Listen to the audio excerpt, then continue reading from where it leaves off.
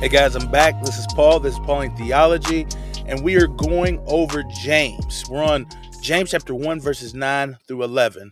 And what we're on the third part of what James is talking about that he's going to continue to flesh out more and more as we study the book. The first one, obviously, I want to go over it with us one more time, is that it is about excuse me. So the first one that we're going to be talking about is about the fact that we are going to go through trials. Trials and tribulations are going to come, and it's how we handle those trials. And then the second thing is about wisdom.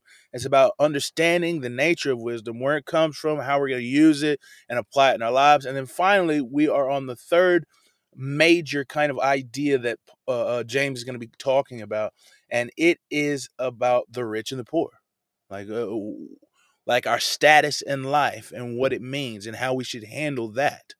So, if you haven't read yet, 9 through 11 in chapter 1, go ahead and stop the tape, go ahead and read it, check it out, see what it has to say, and then come back and we'll discuss it. If you've already read it, man, hey, let's dive on in. And he says this, let the brother of humility, or in a humility situation, a humble situation, or a poor, or maybe a humiliating situation. It says, let that brother boast in his height or his highness or his ranking. And then he says, and let the rich boast in their humility or in their lowliness and their poorness. It says, because of the fact that that everything fades away, everything is destroyed, everything comes to an end.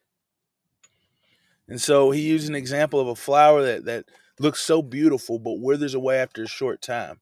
He says that's how the rich are in their pursuit of riches. So what does that even mean, right? Well, first off, I think that it's not the person of who is in a humiliating situation or poor is to boast in the fact that they are poor. No, but it's to recognize that they should boast in the fact that Jesus, and I'll go back again to saying this, is that James often is saying and talking a lot about what Jesus has said. He's just re-establishing Jesus's words.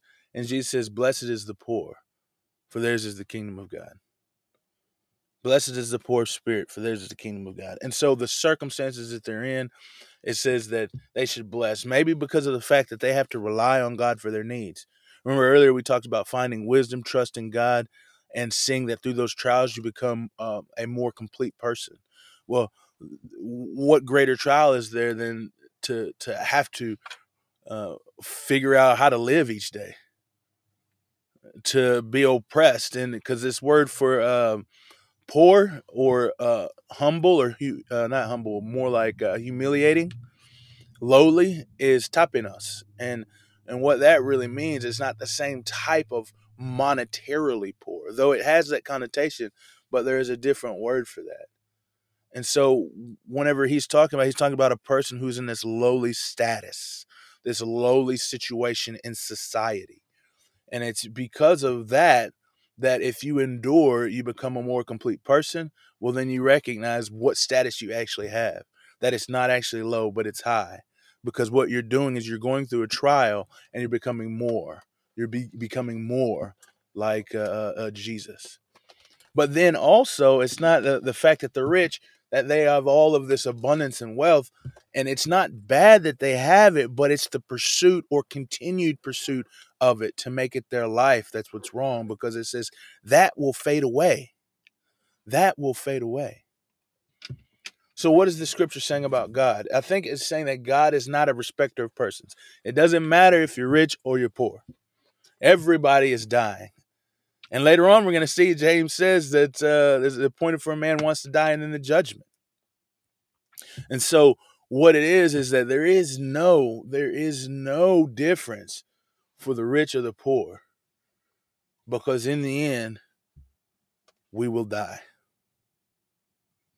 And what does it say about man? Well, man is fleeting and fragile, regardless of your stature or your state.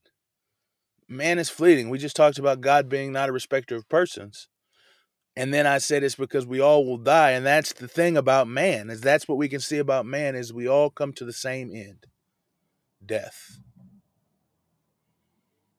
And so as we live this life, this is the application here. As we live this life and we understand the nature of life, then our pursuits should be on the one who can give life, the one who can sustain, or not could, but does sustain life. Our focus and our minds and our hearts should be on Jesus, whether we're rich or we're poor. That is the importance, is that we know and desire to do the will of God. Hey, I appreciate you guys for listening this morning or this afternoon or this night, whichever time it is for you. And yeah, we'll see you in the next episode as we continue to study through James.